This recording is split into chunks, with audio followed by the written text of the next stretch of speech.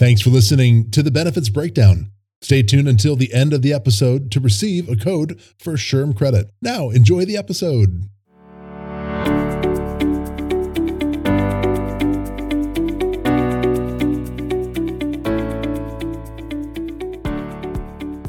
Hello, and welcome to another episode of the Benefits Breakdown. I'm Vanessa Longnecker here with... Hey, everybody. Jared Bokut's back. Hey, everybody. Adam Compton. Excited to be here. Happy day, Vanessa and Jared. Hope you're doing well. And wanted to jump in, and we're going to introduce Powell Brown, our CEO of Brown & Brown. Good afternoon, everybody. Happy to be here. Welcome, Powell. We are excited to have you here. We clearly have lots we could talk about today, and thankful for the opportunity for you to share your leadership perspectives with our listeners again in 2023. To start, we'd simply love to have you say a quick hello to our customers, teammates, and partners tuning in, and allow you to extend a few personal thoughts on the business climate we're collectively operating in this year. Thanks, Vanessa. It's great to be here again and share some ideas with everybody. One, I think it's a very interesting time in the global economic situation for a couple reasons. One, interest rates have been going up, and we are still not seeing that impact businesses as I would have thought it would up to this point. So when we go out to a restaurant, the restaurants are still full. People are starting to change their purchasing habits in terms of just looking at data and supermarket sales and what's being sold versus what used to be purchased versus what's being purchased now. But it's a very interesting dynamic. I believe that the central banks, including the Federal Reserve, will continue to try to inch up interest rates at least another 25 basis points. The dynamics here in the United States are kind of unique with the bank situations and the banks that came under pressure. Obviously, were different types of banks typically than your typical community bank. So they had some unique dynamics associated with them. But all said, I would tell you that I think the operating environment is pretty good. Obviously, we watch as an organization any geopolitical things around the world that could somehow impact directly or indirectly where we do business or how we do business. But I'm an optimist, but I'm also a realist. So that's what I'd start with. No, thanks, Powell. We appreciate the insight. Powell, we have continued to grow as an organization. We're up over 15,000 teammates, which is exciting. We love it. We love that we're continuing to grow. We work with and serve clients of all shapes and sizes and different industries and different focuses. We would love for you to share your insight and perspective on a CEO's thoughts on employee benefits and what a focus may be and how you feel like they can be used for an employer's advantage to recruit and retain talent. I think we focus so much on so many different things. We forget sometimes that these benefits are there to recruit and retain talent, and would love your perspective on that. Sure. First thing, Jared, is we think of the greatest asset in any organization, but in our organization would be our teammates. So talent, how do we attract it? How do we attract people? How do we recruit and develop those people? How do we retain those people and launch them and make them even more successful than they even think they could be? So that's our aspirations, number one. Number two, we think that employee benefits are part of the entire package. And what I mean by that is when we talk at Brown & Brown, we talk about health kind of very broadly. We talk about health as physical health, mental health, which we call brain health, spiritual health, and financial health. And we believe that the core of those four items is the employee benefits platform that we provide. And so every employer of every size or shape is always going to be conflicted with the desire to provide the very best benefits with the ability to afford and deliver those best benefits. And so there's puts and takes. We all know that. And one of those areas that we as an organization have thought a lot about is in the brain health area. As I said, I use the term brain health as opposed to mental health. And we started talking about that before the pandemic. So we've tried to make it safe or safer, if that's the right term, to talk about. And so if you're not able to talk to the person you work directly with, then we want to have people available that you can talk to. And we continue to improve that offering. And I think that that's a really important thing that we think a lot about. And I believe lots of other employers of all sizes are thinking about that a lot today as well. I want to share what I feel like was an awesome experience that I had with a teammate that came in to visit with me and had some concerns. And they were a teammate on my team. And I love that I could talk to him about, hey, our CEO cares about that. And because of that, we have all these amazing resources at your disposal to help take care of your brain health. And I was able to pull out our Brown & Brown mobile benefits app. And I was able to show this teammate some of those awesome resources that we put a focus on, to have them come back a couple weeks later and talk about the impact that had on their life. That's an awesome experience as a leader, to be able to see that with a teammate, but to know that our organization cares and that it's pushed from the top down, I think has a huge impact on the lives of our teammates. And I think other organizations are starting to focus on that. And if they're not, they need to be. Well, I think it's a constant conversation too. It's in the scheme of communications, just kind of elevate that a bit further. It's the first thing that we see when we log into that site, crisis hotline and mental health and well-being. I think it's consistent, Powell. I would say, if comfortable to say, every few weeks when we get to hear from your message, is brain health, I think, pretty much on every message. So I think that consistency creates that conversation. And so it seems like that's just it's an investment, but it's also just the right thing to do.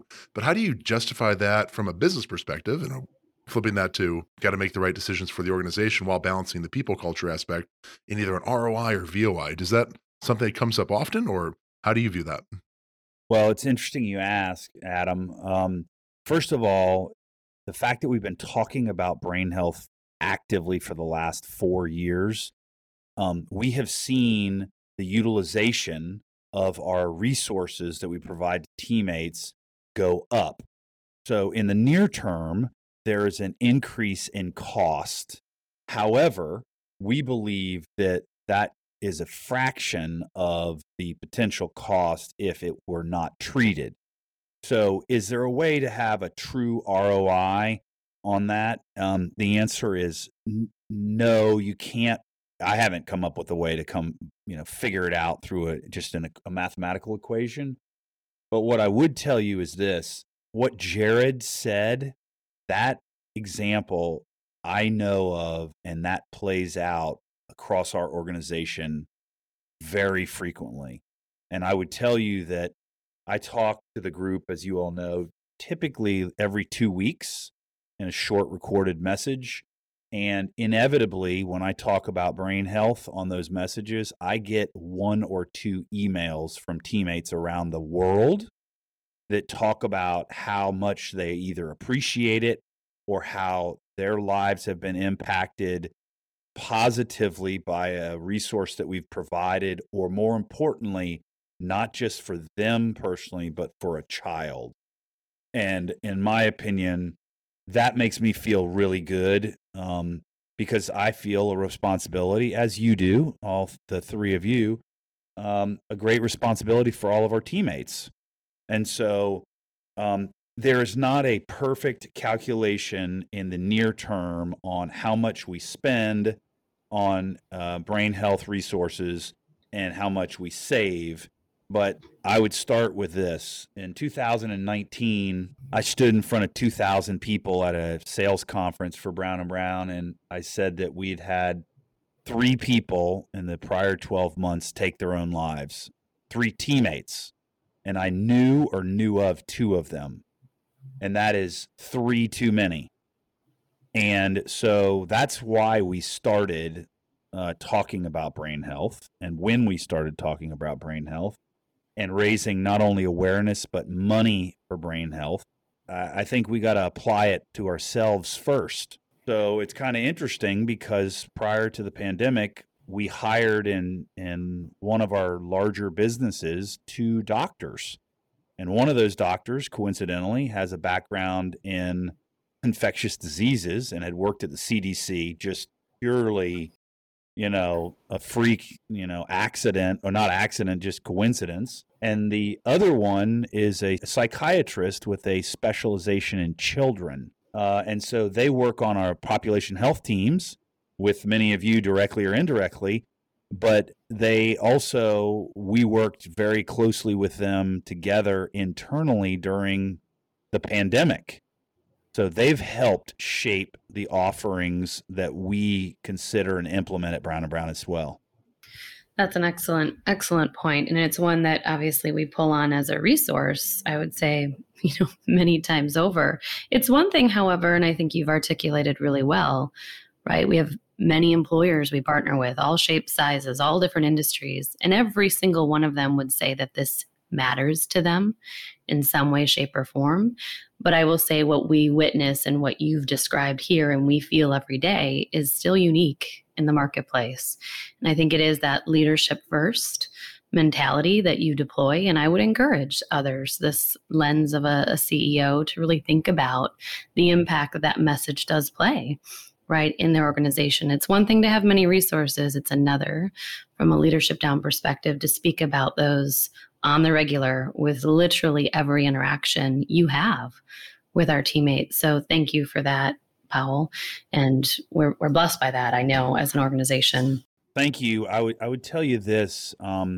It's not a me, it's a we. Absolutely. But we have, as an organization, embraced it.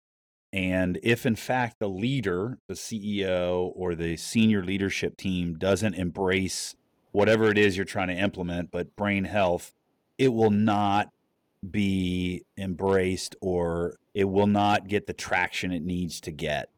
And so most people have known either someone directly or indirectly affected by a brain health disease. Not a terminal disease, but something where they've dealt with anxiety or depression or some variation thereof. And so it's something that most people can relate to. And although some people can't understand it because they don't suffer from it, that's okay. They can understand if their child has it, or a spouse, or a close friend, or a teammate, or a partner they work with, or whatever the case may be. So it's a big deal to all of us. And it goes back to health. Remember, physical, brain health, spiritual, financial. That's how we kind of think about it at Brown & Brown. Paul, I don't know if you know, Jared actually has a side hustle. So Jared, every now and then on the benefit breakdown, has a question or a discussion around things that we deploy. That's a sample. It ranges 500 to 5,000 employer company. I work with a lot of different and companies. The things that we do. Yeah. It varies recording to recording. So, but I think it would behoove, with our audience that ranges from the executive level to finance executives to HR professionals, what does that mean to, and what resources do we deploy that might educate and give to those that are out there? So to the team, and Paul, I'd love you to jump in as well. What things are we seeing that we're deploying as Brown & Brown? Because I do think we do it really well, that we are seeing that it might be a bit different than the marketplace. I think immediately, right, from Powell's perspective, he spoke about it. It's not an I, it's a we. And that absolutely stems down to when we've deployed as an organization mental health ally training, right? We have boots on the ground that are very specialty trained around and specialized in how to take and respond to examples like Jared shared, right? How do we identify the right resources? Am I an active listener? That training we've begun deploying with our clients and our prospects in the field alike, and it's been received with open arms and really, really great response. But that is what builds that we that Powell speaks to out the gate. Powell, I'd even follow that up with a question. How often is brain health talked about at Brown & Brown with the executive leadership team? Is that something that's ongoing conversation? Is it, because I know that it's a conversation that happens quite often. I'm just curious because, like you mentioned, it has to come from top down to really be effective. Well, I would say there's two conversations that go on kind of simultaneously. There is a discussion actively about health, and mental health or brain health is a big part of that. Because our chief people officer, Julie Turpin, gives us updates on people, and people know it's important to me. So things bubble up to me typically fairly quickly. So I may have somebody reach out to me who is either experiencing it and hopefully we can get them the help they need quickly, or somebody tells me about someone who has come forward and said, I need to take some time off or something, and we've got them in the right place and we know that they're safe. So it's kind of an ongoing conversation, Jared. One of the things I would tell you, Vanessa had said a couple other things, is we have a teammate resource group, which is based on mental health or brain health. We also have this next month, month of May, is Mental Health Awareness Month, and we're having a joint meeting with our two teammate resource groups, Women's Health and Mental Health, and we're having a speaker, a woman. I have not read the book. The book's showing up tomorrow, but wrote a very compelling book, and there's a Netflix documentary on it called A Brain on Fire. And it's interesting because we're very focused on, one, not only brain health, but women's health. And, some of the things that have come to our attention is how the medical community may not fully respond or appropriately respond to health issues to women. They might attribute it to something other than what it is. And so this is going to kind of bridge those two gaps. And I'm very much looking forward to seeing it. I'm not going to be able to be there. I'm going to watch it. The other thing that I would say is this: in the traditional EAP, they have some services. We have been and are continuing to further evaluate, and the services that we would like to provide our teammates are not part of a traditional EAP program. And so I think it's important that any employer of any size has to, start to make some decisions around that. And, we've basically laid out some minimum requirements about, what happens if, a family member of a teammate has a problem at 9:00 on a Friday night. And the answer is, we got to be able to get them. We need to have access to appropriate care, whether that be emergency medical care or just stabilize someone or something more modest until the following week, or get them to see a therapist. So I would tell you that there is a constant discussion between Julie Turpin, our Chief People Officer, and myself, and several of the other people in the benefits world, not just, like the three of you, but people that are running big businesses for us that are seeing things in different size groups. And how are people, embracing this, or are we talking a lot about it, but because of the cost, not as many people are buying it? And I'm not here to try to sell a service to someone, an extra service or a product. I think part of what we're trying to do is, we're in the solutions business, and we believe that if you have happy, healthy teammates, you have a very good start at running a good business. And so we're trying to invest in things that would enable us to do that. So more to come, but we're going to be implementing some more things that'll be sort of notching it up a bunch, several things. So I just think it's important that you know that. I'm going to do something we don't always do on Benefits Breakdown, but I'm going to get a little personal for a second, give a plea to our audience. One of those teammates that Powell referenced in 2019 was one of our teammates here in Dallas. We weren't talking about these things in our office here like we do now. If you're not talking about these things as an organization, please do. Please do. It's well said, Jared. Well said. So well said. Yeah, one of the things I would tell you is we are keen on raising the awareness out there. I would tell you that I'm a cyclist, and I like to do rides, one or two big rides a year.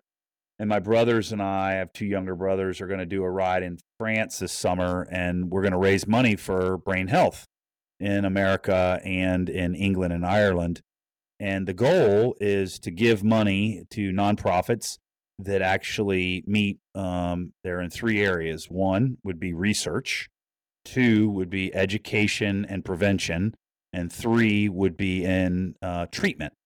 And so we're raising our goal is to raise $6 million or more, 4 million in the United States, 2 million in England and Ireland.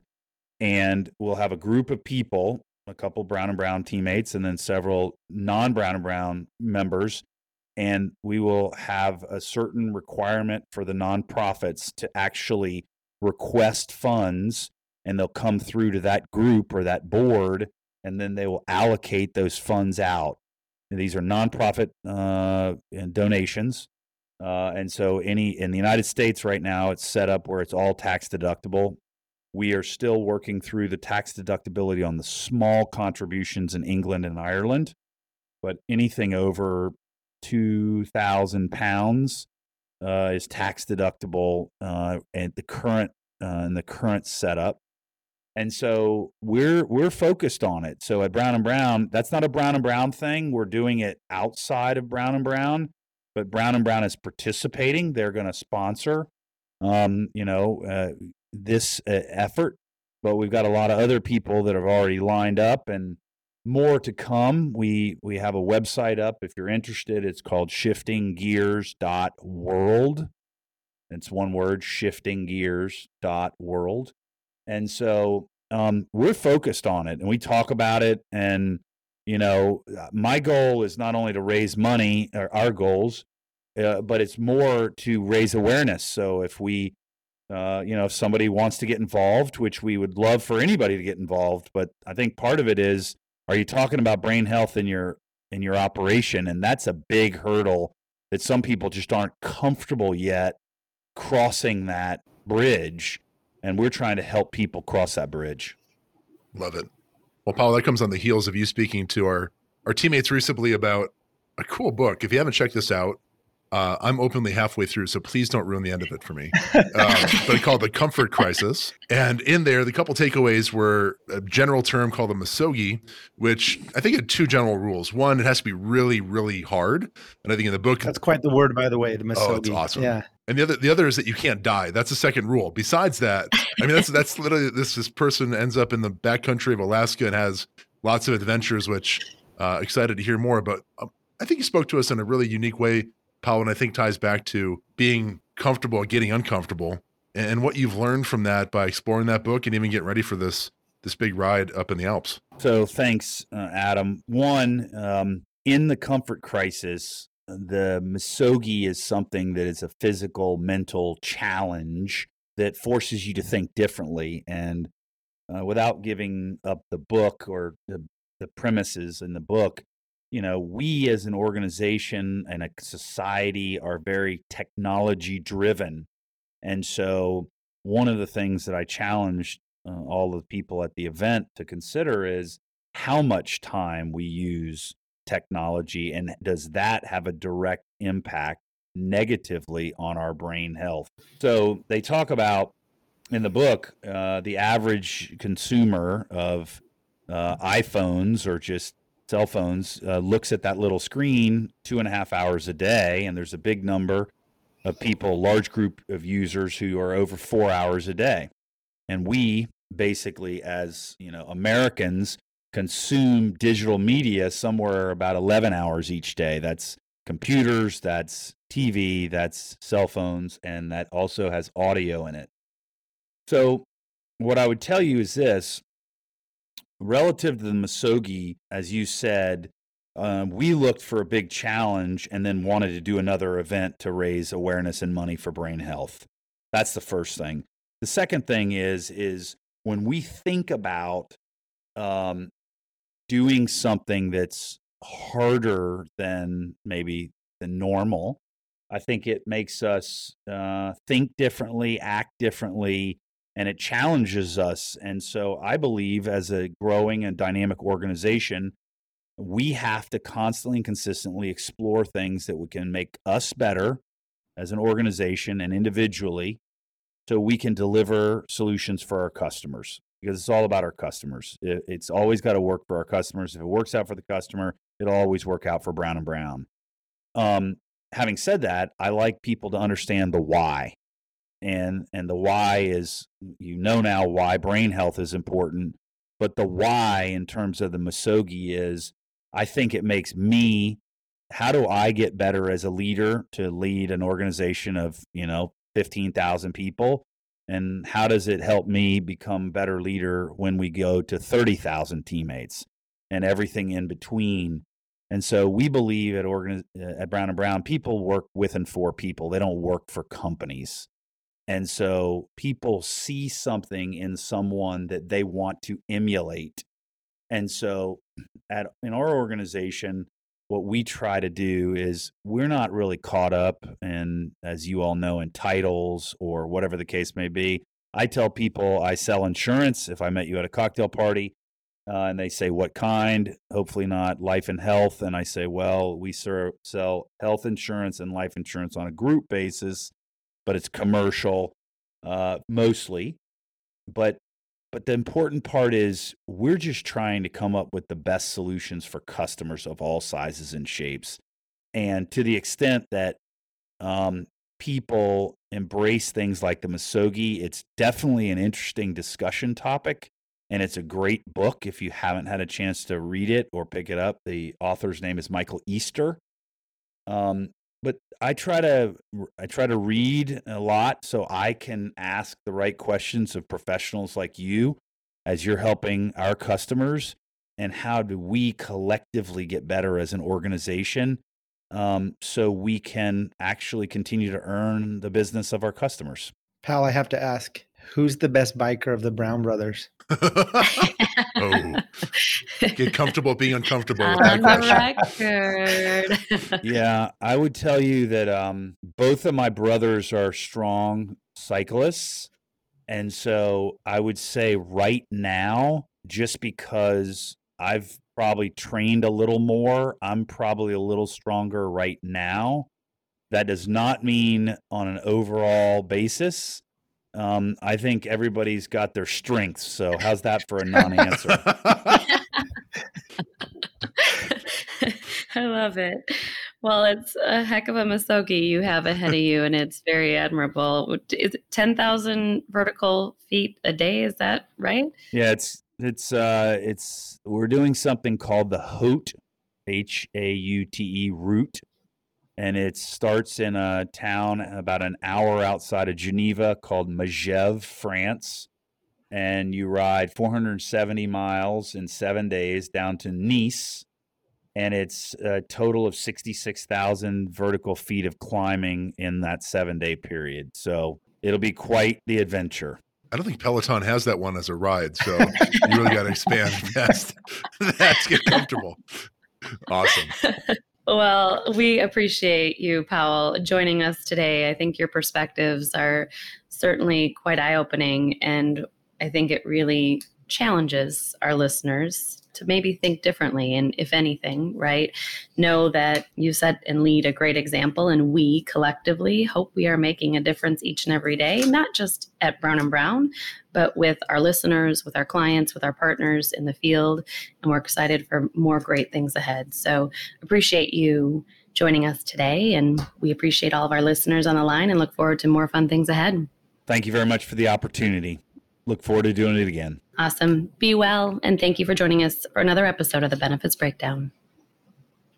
Thanks so much for listening to the Benefits Breakdown. We greatly appreciate it. This episode, in combination with our previous episode titled Obesity in the Workplace, Medical and Pharmacy Strategies for Employers, is eligible for one SHRM credit. That code for SHRM credit is 23VHWSW. That's 23-V as in Victor, H as in Hotel, W as in Whiskey, S as in Sierra, W as in Whiskey. Remember, this code expires after December 31st of 2023. Thanks again for listening. Don't forget to rate, review, and subscribe, and we'll see you next time on the Benefits Breakdown.